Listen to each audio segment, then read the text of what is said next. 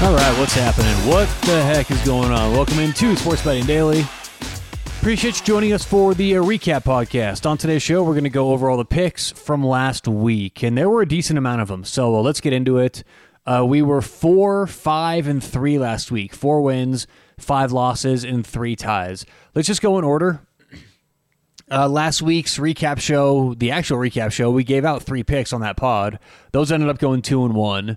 And then the Friday picks that we gave out, kind of getting ready for the weekend, we gave out a few picks on that podcast.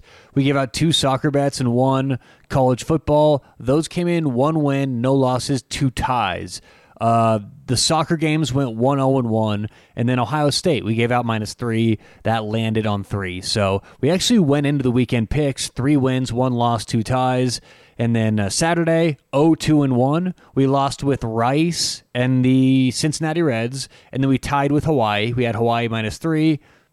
They also ended up tying, came in on 3. And then on Sunday, we went 1-2. We won with the over in Tampa Bay and Toronto, and then we lost both of our NFL bets. God damn it, Baltimore. So 1-2 on Sunday. Total record for the weekend, 4 wins, 5 losses, 3 ties. Remember, the first Monday of each month, which would obviously be next Monday, we're going to go over all the picks that we've given out this month, this year, and for the show. So stay tuned for that.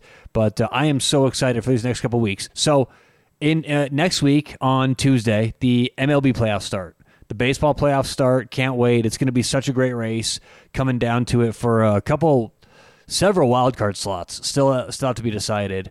So that's going to be fun. And then 2 weeks from now, I'm not sure if you realized it, hockey starts back up October 10th. I'm not sure a lot of you care out there, but I love when the NHL's back. It's my best sport, and I'm just so excited for it. I've been doing a lot getting ready for it. I still have a ways to go.